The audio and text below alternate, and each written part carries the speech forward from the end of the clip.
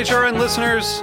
As we celebrate our 15th year, we are deepening our commitment to giving voice to the next generation of food systems storytellers, and we need your help. Our internship and fellowship programs help activate new possibilities for underrepresented and underestimated young people through experiential journalism, audio engineering, and production training. Through these unique programs, HRN helps food equity stewards build essential workforce readiness skills that expand their potential and foster economic mobility. Please consider supporting these critical programs. And with a minimum donation, you can be entered to win a dinner for two at an amazing restaurant in one of 8 cities and tickets to a concert at a great venue in one of those cities. We have incredible partners across the country who have donated, as they also share our passion for helping to educate the next generation of food systems storytellers. Check out heritageradionetwork.org/15 to donate and enter to win today. That's heritageradionetwork.org/15 to donate and enter to win today. And make sure you donate before March 31st. Thank you. You're listening to Heritage Radio Network. HRN is food radio supported by you. Learn more at heritageradionetwork.org. This episode is brought to you by Roberta's, home of Heritage Radio Network since 2009. Learn more about Roberta's at robertaspizza.com. Hello to everyone. I'm Louisa Kasdan, your host for Let's Talk About Food, a podcast devoted to first-person storytelling where food plays a pivotal, if not a starring role. Everyone has a food story.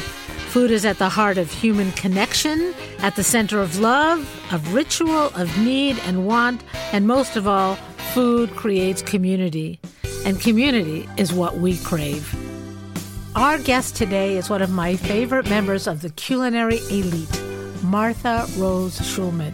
She's an award-winning author of more than 25 cookbooks, including The Simple Art of Vegetarian Cooking, which was named one of the 6 best vegetarian cookbooks of the last 25 years by Cooking Light magazine.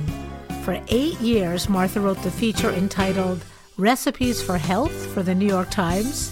She has over 1,500 recipes featured on the New York Times cooking site, and she is just the best. Let's have a listen.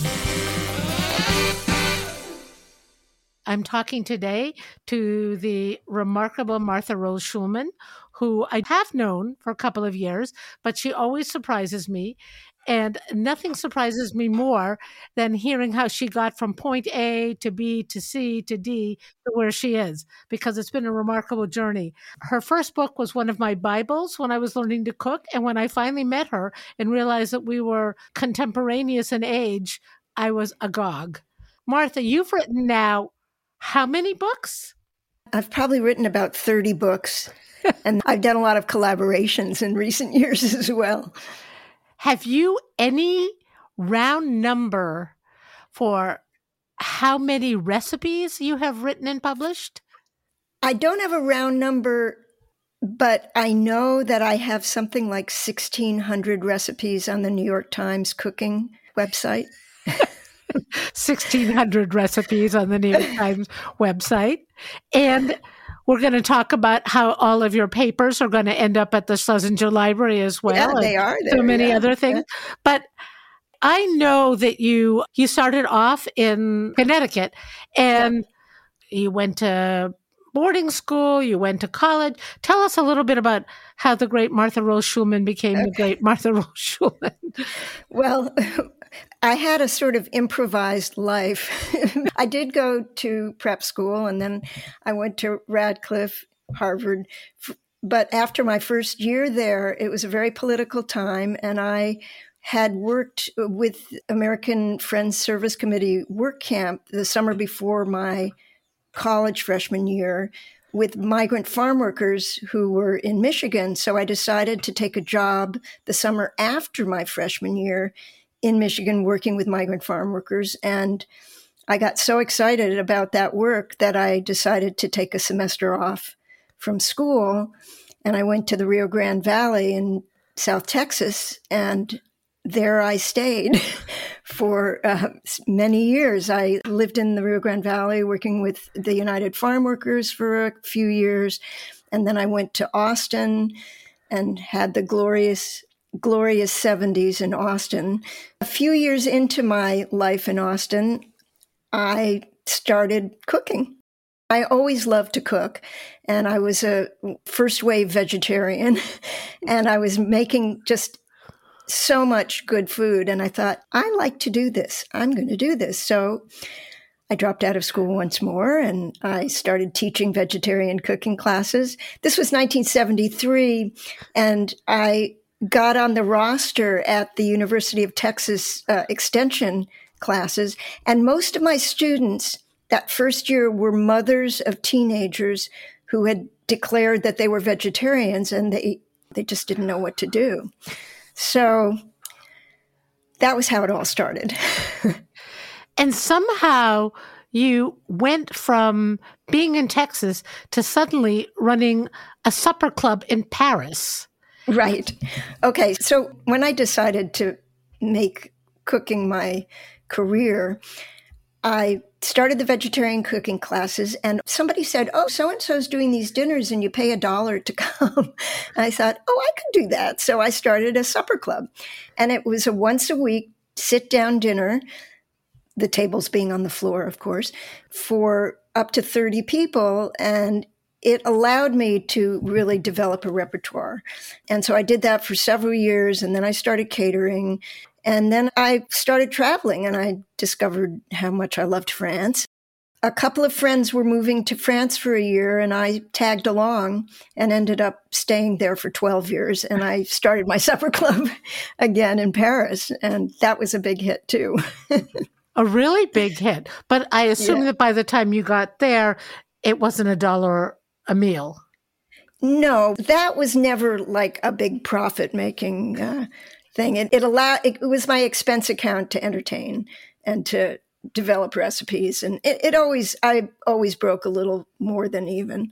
I found, you mentioned that I have an archive that's at the Schlesinger Library, and I have all my original supper club notebooks.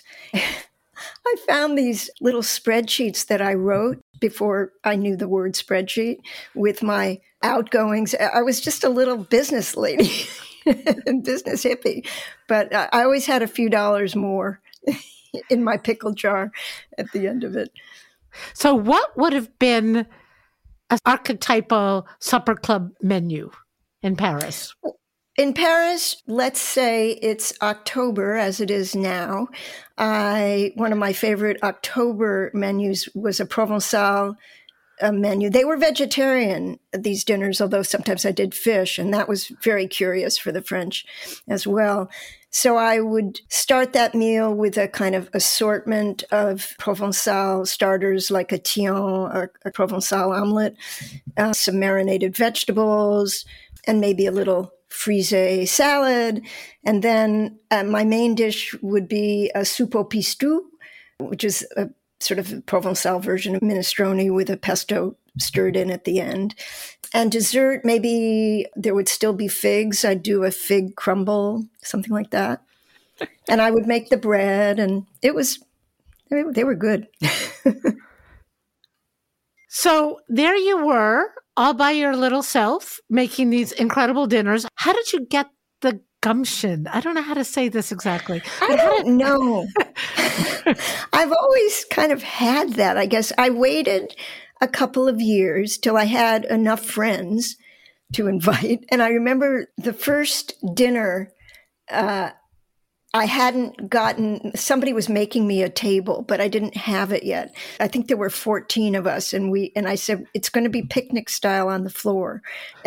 And I just invited them. And what I would do is I would regularly send out these announcements with these little clip-off coupons for you to send back with your reservations.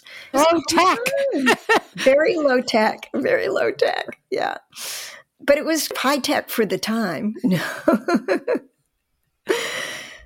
Did your mom teach you to cook? Or where did it all come from? My stepmother started me cooking. I was 17 one summer. I said, I want to learn to cook. We had great meals at home.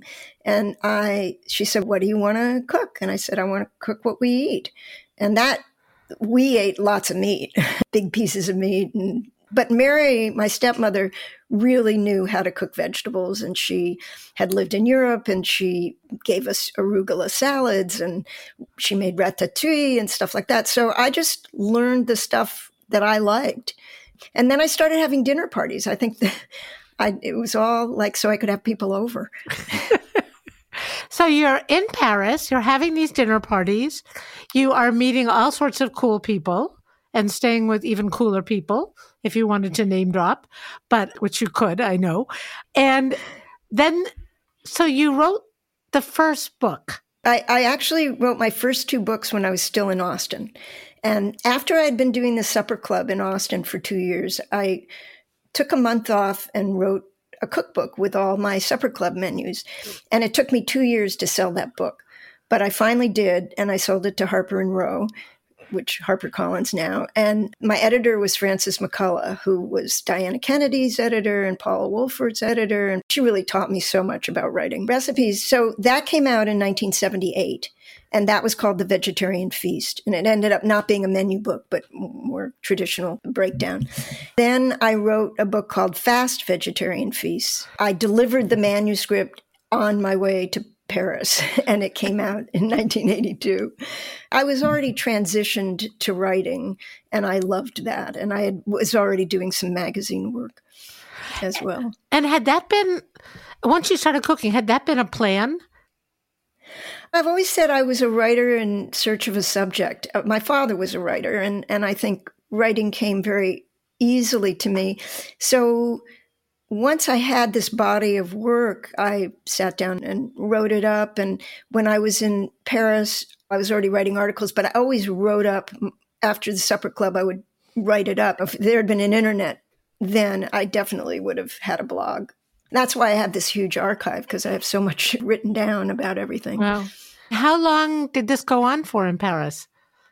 Well, I lived there for 12 years, and the supper club pretty much, I think that went on for about 8 of those 12 years, a long time. They weren't once a week, though. They were once a month. And what brought you out of Paris? I married when I was there, my first husband, and he decided to get a law degree. He was a journalist, and there was a really big recession in the early 90s, and freelance journalism was just not happening. And so he covered the entertainment industry, and he decided to get a law degree. And so we came to California because that was kind of the obvious place to do that. And I thought I'd be back in Paris, but I'm still in California. So then you came back to California, and did the supper club reemerge? That didn't come. No, I was writing so much by then. I have a lot of dinner parties. Whether I'm seating 30 or 6, it's the same process. I work really hard on my menu. I make myself a little schedule. It's all kind of a performance in a way, but I love having people over. I have been with you and cooked with you, and I have one wonderful memory that will seem so insignificant to you because I have a lot of good memories with you. But once you were at my house and you said, well, can I do something? I said, oh, yeah, make the salad dressing. And literally, you measured out how you were making the salad dressing. And I can make salad dressing, and I said to you, don't you know how to do it? You said, the reason I know how to do it is that I always measure everything. Well, it's funny because I don't always measure everything, but like with salad dressing, I know my formula and it really works well. Most of the recipes I follow are mine because I know what they taste like. I don't always have to have a recipe. So, Martha, you're out in California. You're married to somebody who's now a new lawyer, and you just start doing stuff. Does the recipe come first? Does the need to create a recipe come first, or does the product come first? Sometimes one way, sometimes the other. When I was doing recipes for the New York Times, when I had my column called Recipes for Health, and it was a daily recipe, 5 a week. So I would pick a theme and then riff on that theme. It could be eggplant, and I'd do 5. And sometimes I research, and sometimes I just have an idea.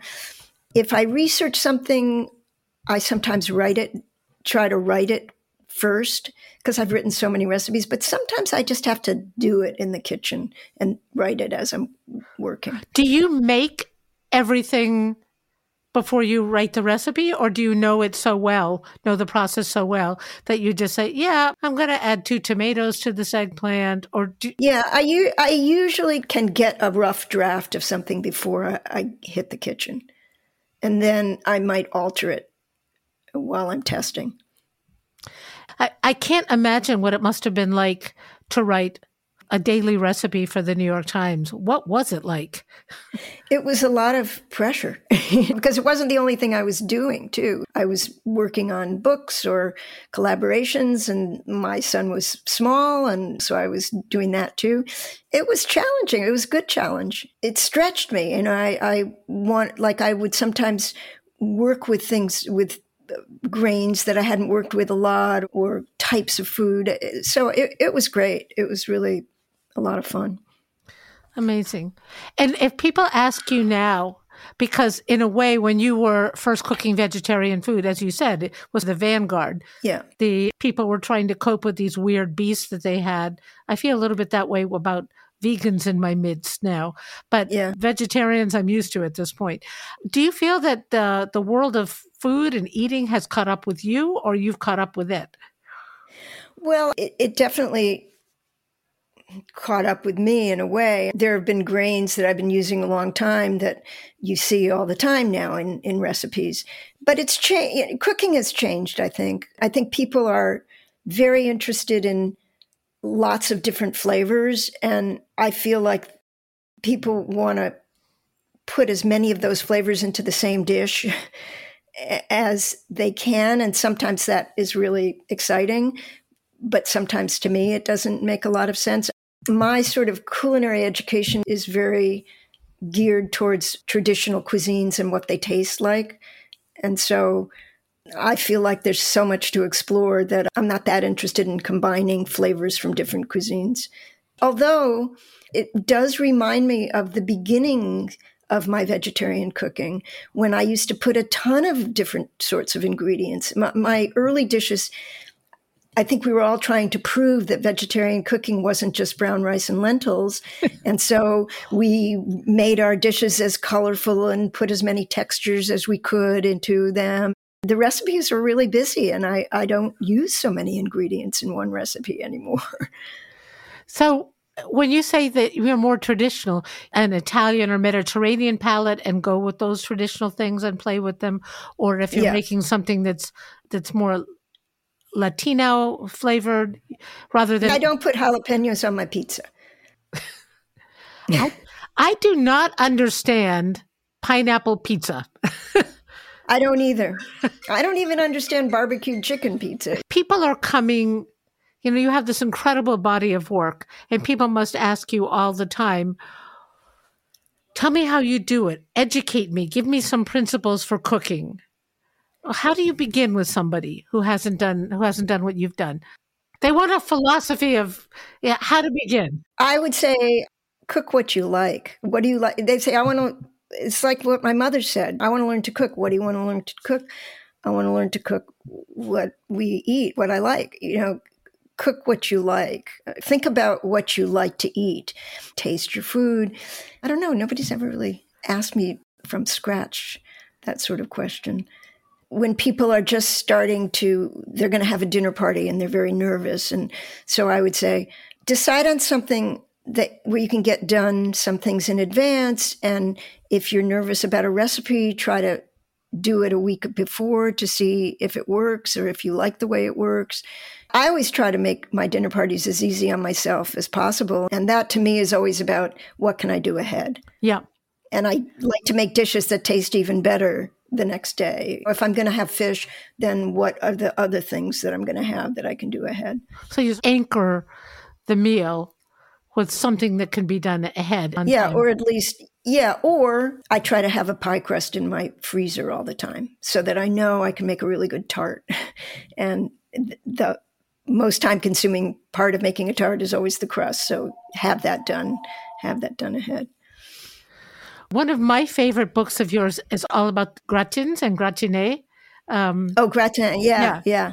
And I think that those are perfect dinner I party love things. gratin. I make them all the time. It's just, and they're really good at room temperature, and they're great. I love your food. It is spectacularly wonderful, but not fussy, which I think it's not fussy. Yeah. I learned a lot too living in France where, okay, there's haute cuisine and fancy restaurant food, but really French people cook on a daily basis. It's very satisfying. And I cook on a daily basis, and the high point of our day, dinner.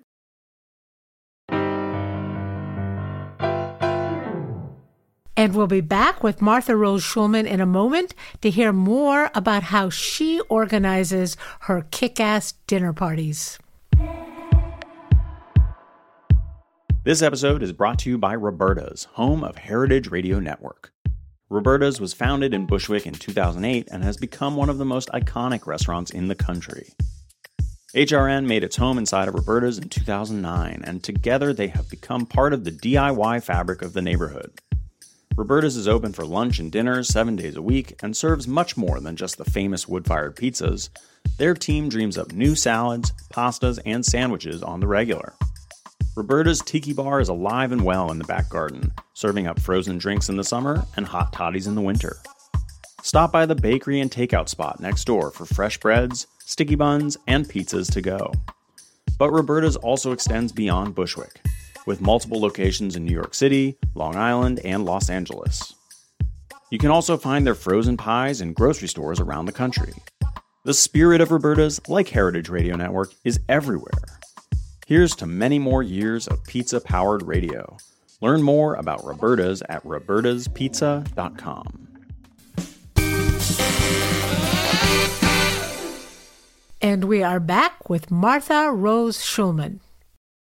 Do you have any words of wisdom? You've probably given more dinner parties than anybody I know about how not only to construct the menu, but how to construct the guest list. Oh, yes. You always have to have at least one guest who you know can talk to anybody, right? And two is even better. And then I always think about who they would enjoy. It's the same way I do a seating plan when I have a big dinner party. Try to put people together who might have something in common or even know somebody in common. And I feel that as a hostess, your work is to make sure people are engaged. Yes, you have to have the dinner, there's the food, but you also have to do your work as a hostess. You have to make sure that everybody is talking to somebody or that's going on. There's a certain timbre that I like to hear. I think there was a great Larry David riff on who should be the middler at a dinner party. Oh, right. And it's just so funny because we have had that conversation. I have 4 grandchildren and they're with me a lot. Right. And we do a lot of dinners. And we have decided that only 2 of them can handle being a middler. And we made... That's funny. And the other children, no, you can't be a middler. You have nothing to say to people. You don't know how to ask questions. It's been very useful, very funny, but also very useful. So all of this has happened to you. You have all of these recipes that are out there on the internet. You have this incredible body of work and life. And what's the next set of challenges for you? Well, I've written a memoir and I'm trying to sell it, but I have faith. And a lot of these things I've just been talking to you about, I talk about in the memoir. So I'm always wanting to be a better writer. And then I do a lot of collaborative work with other cooks and food people who want to write books and they need a writer to help them. So that's a lot of fun. I feel like I'm not now, after creating so many recipes in my life, I don't feel like I necessarily need to create any more new recipes. But I love to cook still, and I love to have people over, and I love to write. And so writing a memoir is such a different vein, though. How did you make that shift? I've worked on it for quite a while. It wasn't that hard a shift. I have such a good archive, so I had a lot to draw on. And just taking the time, I did take a writing nonfiction narrative writing class, which was helpful, but just draft after draft after draft. It's a completely different kind of writing, although it's not that different from writing the intro to a book or even the intro to a recipe sometimes. But you look at it differently and you read differently when you're reading other books. It's just crafting the writing. I love that. It's really a great kind of new challenge for me and interest. And just out of curiosity, where did you start the narrative? It starts in my childhood. It's a narrative. It's not just about my career. My mother died when I was 13, and so there's a loss and longing going through it. And then this improvised life that I led is interesting. So everything the loss kind of weaves through it, and the resolution of that comes at the end.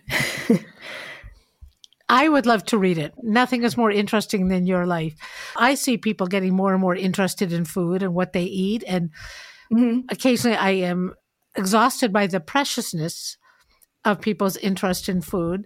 Where do you see food going? Well, I think vegetarian is definitely mainstream now. I think that vegan is getting to be pretty mainstream too. I think plant-based meats are going to have a place. They seem pretty processed to me. I've never been that interested in meat substitutes. As a vegetarian, I love vegetables. I love grains.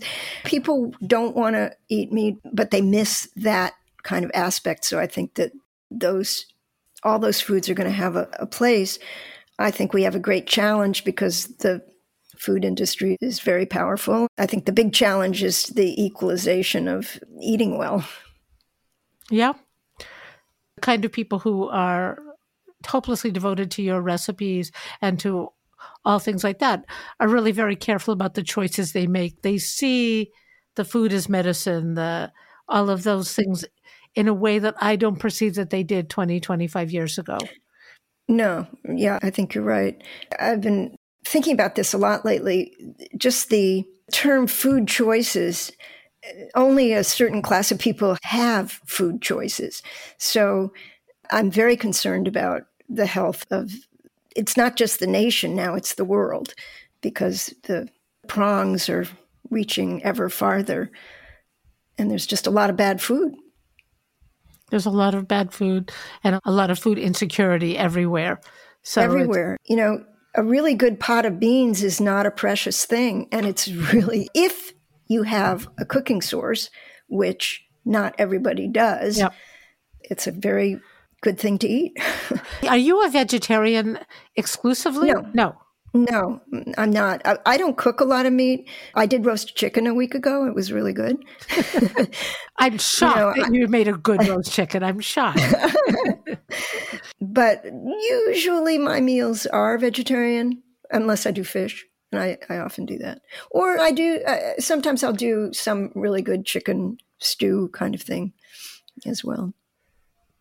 That's great. What's your go-to dinner party thing for me and, 4 or 6 other people who are coming? It just varies all the time. Like the last dinner party I gave, this lasagna was really good. I made a really nice lasagna with chard and tomato sauce, and the chard was from my garden, which was really great. Then I spiralized a whole bunch of zucchini and served that and sauteed it really quickly and served that on the side. Well, I know if I was doing chard, I probably did this chard stock, Middle Eastern chard stock puree with tahini. It's like a hummus made with chard stalks, and it's really good. And I did a really nice salad that was just mixed greens with some sliced mushrooms and tarragon and radishes. And then I did a fig tart for dessert. It was really good. That sounds pretty good. I will be there. That sounds really good. It was good. Yeah. Well, we love talking to you. I love talking to you. Yeah. I have been in awe of you since I first was able to meet you and to connect the person with the reputation.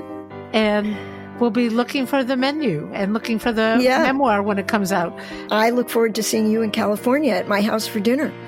I'm there. And it's okay about the roast chicken. I can make a perfectly good roast chicken. Yeah, I'll do something else. Thank you so much, Martha. Thank you. Thank you. Thanks so much for having me. Thank you, Martha. And listeners, we'll post a link to Martha's most popular recipe on the New York Times dining site. Hint, it's minestrone with giant white beans and winter squash. Enjoy. Thanks for listening. Let's Talk About Food is produced by The Food Voice. I'm producing, along with audio director and composer Mike Moss of Soundscape Boston. You can find more of our stories at our website, letstalkaboutfood.com, and on Heritage Radio or wherever you get your podcasts. Let's Talk About Food is powered by Simplecast. Thanks for listening to Heritage Radio Network, food radio supported by you. Keep in touch at heritageradionetwork.org/subscribe.